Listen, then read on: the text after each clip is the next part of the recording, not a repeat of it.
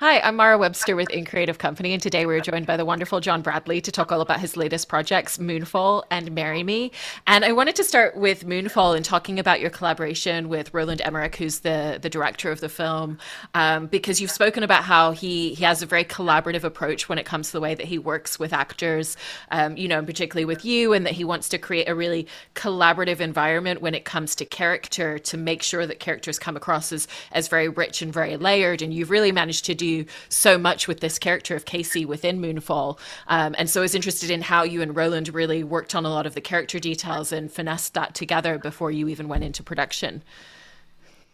Well, Roland gives you a certain amount of freedom when it comes to your characterizations. He sort of it's not that he doesn't do a great deal of character work on the page. He does do that, but he trusts you to use your own, not necessarily actorly instincts, but human instincts, really, in order to create a character that people are going to care about, because he knows how to blow the world up.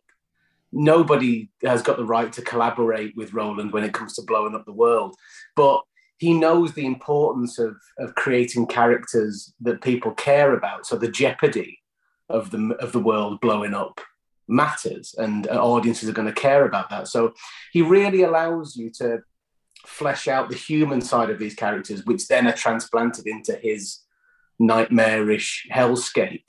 I mean, the interesting thing about the preparation for Moonfall is right at the very, very start, when I first spoke to Roland about it, he was asking me about my American accent. He said, "Do you do an American accent?" And I said, I do. I could do with doing a bit of work on it before we launch into it. But I'll be very comfortable to try it, because I've never, you know what I mean? I've done it before, but I've never really sort of done it with any degree of. Basically, what I'm trying to say is the American accent I did before wasn't particularly good, and I thought I'd like to really nail it on this. So I got to Montreal, and in the 2 weeks before we started shooting, I worked with a coach, because I was in quarantine for 2 weeks when I first got to Montreal. I had nothing else to do, so I did coaching every single day on my American accent. Got onto set on my first day out of quarantine, met Roland. He said, "How's the American accent?" I said, "It's pretty good. My coach is very, very happy with it. We think we can move ahead with it." And he said, "Well, let's hear some lines." And I did some lines in the American accent. And he said, "Okay, now just it sounds great. Do for my own curiosity, do some lines in your own accent." And so I did the same lines in my own accent. And he said, "Oh, I prefer it, actually. I prefer it in your accent." And then suddenly what that brought to it was a whole sense of Casey being geographically a fish out of water. He's already socially a fish out of water, in terms of he's quite awkward and his mind's always on space and he doesn't build relationships.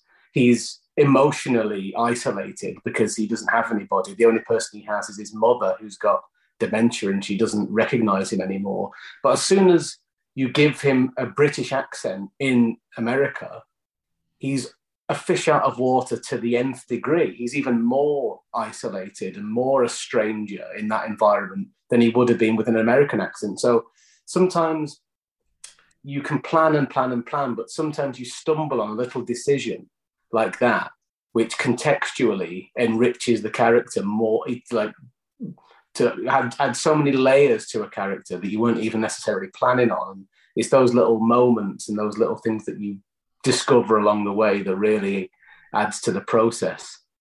And in terms of enriching him as a character, you really get the opportunity to play him in a lot of different directions and emotional landscapes. You know, he's allowed to be angry, he's allowed to be frustrated, he's also allowed to be very vulnerable and very tender in terms of the relationship that he starts to build with Patrick Wilson's character. And so you Yeah. really get to play in each direction with him, and he's allowed to be excited by things, he's allowed to be afraid. And was that a sense that you got very quickly from the page of the script? And how did you kind of go into scenes figuring out the different textures and the different directions that you wanted to play? Because it's not about, oh, well, this is the scene where he feels this way. It's really about capturing all of those aspects in each moment within your performance. Yeah, I mean, whenever any actor gets, actors would like you to think that as soon as they read a script, they're on about, oh, it's just all about the whole. It's all about the story as a whole. It's all about the vision. But basically, when you first read a script, your first instinct is, what do I get to do? in this? What are the moments in this that will excite me most about playing this part? And if it's a decent script, you'll get one or two. If it's a good script, you'll get sort of three or four. If it's a really great script that really captures your imagination, you can get an unlimited amount almost. And when I read this for the first time, it suddenly occurred to me, oh, I can do everything here. There's so many sort of colours, so many parts of my emotional palette that I can use to play this part. I just instantly felt that it was a really nice showcase for what I can do, and would stretch me, but also play to my strengths. And yeah, I was just so very happy that Roland thought of me for this part. And also another thing that I like to do, and it's a bit of a dirty word these days when it comes to acting, is I quite like to find ways to entertain. Like, it seems to me like a lot of actors don't necessarily think that entertaining is that important. They think it's all about their own their own process and what they get from it and stuff like that. They don't necessarily think, oh, I've got an audience to perform for and I'm in service to an audience and my job is to entertain an audience. I've never not thought about that. I've always thought about ways that I can entertain. You don't have to be tap dancing necessarily, but if you can find one or two little moments where you say things in a way that people weren't expecting and you offer that up to an audience and they go, oh, I'm really tickled by that, or I find that moment really watchable and interesting. I try and find moments where I can do that as well. Obviously, I try to lay the emotional groundwork of it, but if you can get your cake base and then at the end of it find a couple of little bits of decoration to put on top of it, I've never shied away from doing that. And Roland was very, very, let me have my head for some of those moments, shall we say. That's really great. And you really do get the opportunity to create so many of those entertainment moments and bring in the comedic against, two characters who are being kind of like the straight-faced characters within a lot of situations. But I appreciate that the comedy kind of like pokes fun at your character a little bit, but it never feels like he's the butt of the joke. It's like the comedy is that this is actually an incredibly intelligent guy who knows exactly what he's talking about, but he just keeps ending up in rooms where nobody's listening to him. And then what's that unbridled joy and excitement, like where he kind of gets, kind of takes it a little too far because he's so excited when he's in the room with people where he's finally on his the right playing field with people that understand his language. And was it important to you that the comedy come across in that way where, you're able to kind of have a lot of fun with the character, but it's not about making jokes at the character's expense? Yeah, I think that's really important. And, the thing that bothered me, or not bothered me, but the thing that I had reservations about when I first read it was, is there any way that people are going to say this is just Sam from Game of Thrones in space, essentially? Is it just getting to see, because, obviously I've played characters before where they're the smartest person in the room and they go into a room and they're trying to convince other people of a big idea that other people don't want to hear or dismiss or sort of can't get their heads around.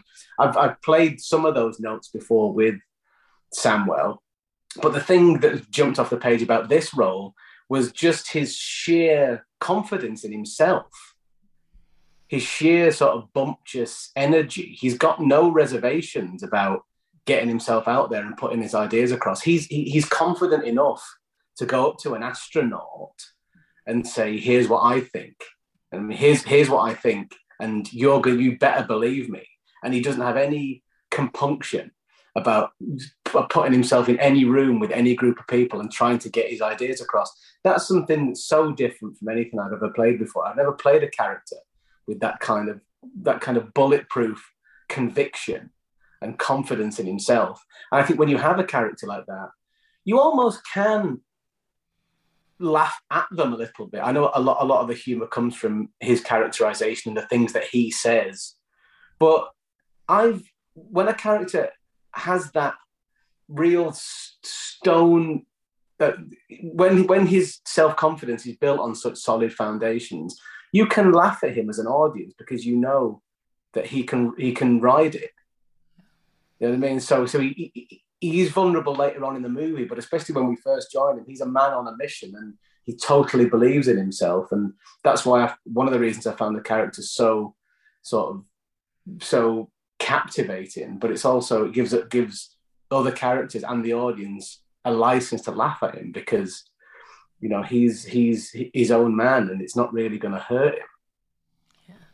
No, and I like that you were mentioning that there is still that vulnerability a little bit later in the film. And, there's even a moment where he's like, I suffer from crippling anxiety. And so we get to see that. But you also get to see him as someone who kind of like has figured out the mechanisms to overcome it. He's in, a literal life or death situation, saying, I'm a little bit anxious about this. And yet he's still moving forward and being very proactive about a lot of the choices and actions that he's making. And so how did you want to approach that side of the vulnerability and of the character? Again, kind of going back to what you were just saying about his self-assuredness kind of being the overriding element.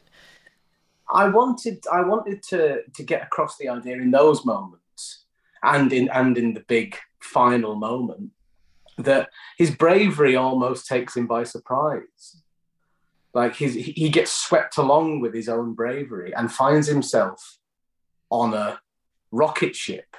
And you can imagine him sort of looking around going, how did I get here? Because he sort of agreed to it without, almost doesn't have the time to second guess himself, doesn't have time to remember that he's supposed to be anxious. Because I think that it's in essence, the sort of second and third act of that movie is about a man discovering how brave he is. And I really think that was a very bold choice for Roland, and for a movie like this that's bound to have heroes in it. You have your prescribed heroes, and Patrick is such a heroic actor and looks like such a hero and behaves like such a hero.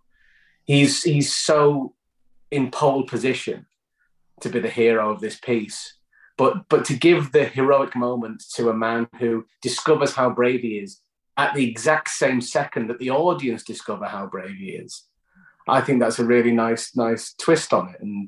And it was great to work my way through that script and chart his relationship with himself as well, which is always an interesting part to play, because when the film starts, we spoke about it a second ago, he's completely alone in the world. He has his cat, Fuzz Aldrin, but he doesn't have a father. His father's died. He doesn't have any friends. He doesn't have any relationship with the people that he works with. His mother doesn't recognize him, and so he has no relationship there. He's completely alone in the world. The only thing that he's got to go on is his own sense of self, and to start from that place and go on a bit of a roller coaster with him, all the undulations of his self-confidence and self-belief. It was a really fun, but at times quite heartbreaking path to chart. And you were talking there about Patrick Wilson and potentially diving into spoiler territory a little bit. I wanted to talk about the moment between the two of you towards the end of the film when they're essentially saying goodbye to each other, and potentially this is the last time they're ever going to see each other, because you've taken this relationship between these two men who are essentially strangers at the beginning. They've then been thrust into this situation where they're having to rely on one another for their lives. It is literally a life and death situation within their friendship, but also there's that real kind of kinetic connection between the two of them, because Patrick's character is the first person to listen to Casey and to really acknowledge him and bring him into his, and say, do all these things and we want you to do them. And I thought that the scene between the two of them with that goodbye moment, because of that, was really tender and really beautiful to watch these two men who, have gone from that slightly antagonistic meeting to that point, and was just interested in how you and Patrick worked together to find kind of that emotional connection in that scene, in that moment, and filming it. Well, I think in that scene, and it's a line that I'm sure that we didn't actually discuss it too much, but the key line of that scene for me, and I'm not sure if it was the key line for Patrick, but almost Casey's entire arc through the film culminates in the moment where Brian says, "You're not crazy." I think that is the biggest gift. That is the biggest parting gift that anyone could ever give Casey, because he's been told he's crazy. He's been told he's wrong. He's been told that he's that everything he thinks about, the thing that he cares the most about, is completely wide of the mark.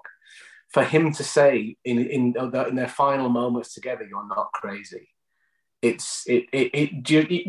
can sort of see what it does for Casey in that moment. It lifts an enormous weight off his shoulders. You can almost see the stress and the frustration and the turmoil leave him in that one moment, because finally somebody believes him and somebody knows that he's right. And it's a trade-off in that moment. And this is something that occurred to me very, very, like the night before we shot it, was that Casey is doing this, his ultimate moment of sacrifice, because he wants Brian to go back to his kids, because he knows what it's like to grow up without a father or without a parent or with something missing in his life. He knows what it's done to him, and he knows what it's done. It's the pain of that, the pain of losing a parent when you're very young. So it's almost as if Casey does what he does to spare Brian's kids the pain of that loss, because he knows what it feels like to lose that figure. And that moment, it's a trade-off. I've done everything I want to do. I've got into space. Who would have ever thought that would ever be possible? I've been fixated on space. I wanted to be an astronaut when I was a tiny little kid. I'm now in space, and my life on Earth isn't worth going back to. I'm lonely and I've got nobody. I'm perfectly willing to die up here so you can go back to your family if you tell me that I wasn't crazy. There's something about that that's actually really, really powerful, and it gets me quite emotional when I think about it. This isn't just a sort of eye candy disaster movie full of explosions and stuff. That moment between the two of them is really properly beautiful, and Patrick was an absolute joy to do that scene with. And yeah, I found it really, really affecting. And it's those little tiny human connective moments that give you the right to blow everything up.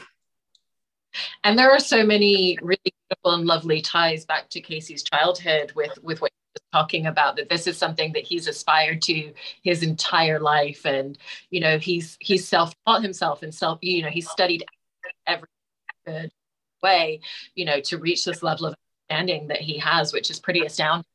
But I also love that brings a real childlike joy, when he finally gets to NASA, when he gets to, even for him meeting an astronaut and having an astronaut acknowledge him, is like a childhood fantasy coming true. And so how did you want to approach that idea of just like that real childlike joy and kind of unbridled excitement, but where it still never feels like a naivety, like, oh, I never thought that I experience these things. It's just like, oh, I'm finally in the place I've meant to be my whole life. Yeah, there was something about that juxtaposition between somebody who is very, very intelligent and very, has this very mature sort of curiosity when it comes to his studies and when it comes to his passion, but also this sense of childlike abandon, which comes out in the fact that I've never done more shouting. I don't really shout much as an actor. I went through Game of Thrones for 7 years doing little more than mumbling in all that time. But the thing about Casey is, especially when he has these moments of great excitement, he will shout. He will properly shout. He will shout inappropriately loud, and he will say inappropriate things. He's very unfiltered when it comes to what he says, and he'll say the most sort of cringeworthy, embarrassing thing that you really shouldn't say. But that all comes out of the fact that he's you're right. Naive isn't necessarily the word, but he's very he just literally cannot believe his luck that he's been there. And this is the one time of his life where he gets to go and be the thing that not only he's always wanted to be, that he's thought about every single second of his life. When he's serving old ladies sandwiches at the drive-thru, he's thinking about space. and then he gets to suddenly be in space. There's no way that he can sort of keep his cool in that moment, and playing those moments of pure, unadulterated joy, knowing what we know about his childhood and knowing how unhappy he has been, and some might say how unhappy he still is deep down. To give him those little moments of joy, it felt like just rewards for a very, very hard life. And I really, really enjoyed doing those moments because I felt he deserved them, and I was happy that I could live those moments of joy through him, because in his life, they've been very few and far between. And I wanted to talk very quickly about Marry Me as well, in which you're playing Jennifer's character, Kat, her manager, in the film. There's a really great trajectory with your character where he comes at the beginning as her manager, and he's there obviously trying to make sure that moving forward, trying to predict things 10 steps ahead of everybody else. And then it felt as there's the trajectory of connection, Jennifer's character and with Owen Wilson's character, Charlie makes Jennifer Lopez's character become a little bit more vulnerable and open herself up a little bit more. That transcends to the people around her, and in turn your character as well. And so are you looking at the dynamic between the two of them, the journey that Kat's made, that parallel, or was that very much just about how the script, how you and Kat Coira, the director of the film, kind of character coming through?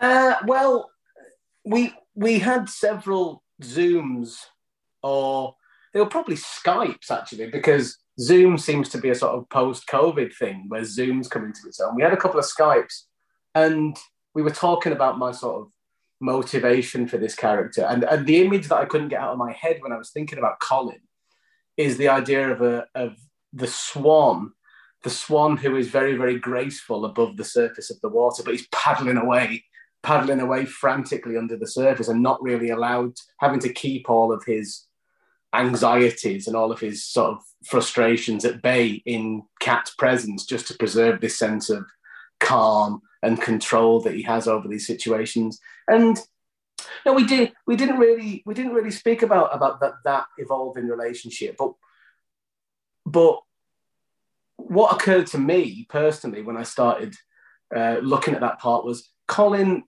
for Kat. He's everything that he wants her to be, and he will be whatever she needs him to be at any moment. Like, he will be her confidant, he will be a protector, he will be a business manager. He performs so many different functions in her life that whenever she turns to him, he's there with whatever she can possibly need. And it's interesting to see that as the film goes on, she needs less and less from him as time goes on. He's always there in the early stages, and, you know, spoiler alert, he's there towards the end as well. But he's always there with a piece of advice. He's there with a piece of information. He's there with practical things. He's there with lists of stuff. He's there to take phone calls for her. But the more she meets Owen and the more she falls in love, you get a sense that that team means less and less to her, because she's fallen in love. And when you've fallen in love, that person is the only thing that really matters to you. So that's the sort of lesson, really. All of the things that surround her, all of the stuff that she has in her life, it was all just, all of the people that she has around her and the functions that they perform, they were all just placeholders until she fell properly in love. And I think that's a really nice function for that character to play. And I love playing that part. It was as I say, we shot it in 2019, and it's just the way COVID works that we shot these films a year apart and they're coming out a week apart. It was my first job after Game of Thrones. I didn't work for a year.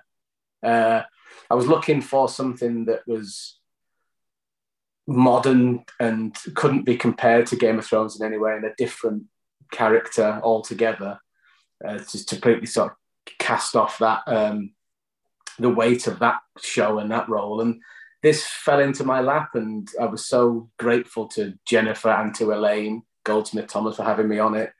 Yeah, just really unlocked a door for me, and I was playing parts that, like, playing moments and attitudes and emotions that I've never played before. And yeah, I'm really, really proud of it, and really proud of his function, and really proud of it as a film, and the fact that I got to do it when it's so different to anything I've ever done before. I was just grateful that they thought of me for it. And yeah, and they really I went through a bit of a fog after Game of Thrones when my confidence wasn't at its highest, and I thought I'll never work again, and I thought my sort of best years were behind me. And I don't think they really know what them giving me that chance did for my confidence. It saved my confidence. I'm very grateful to them, and I'm very much looking forward for people to see that one as well. Yeah, I mean, I think it's very serendipitous that these two different projects are coming out for you at the same time, even though, like you said, very different times, because they're both showing such a great breadth of what you bring to the screen as a performer. So thank you so much for talking about both of these with us. Really appreciate your time today, John. Oh, not at all. It's been my pleasure. Thank you.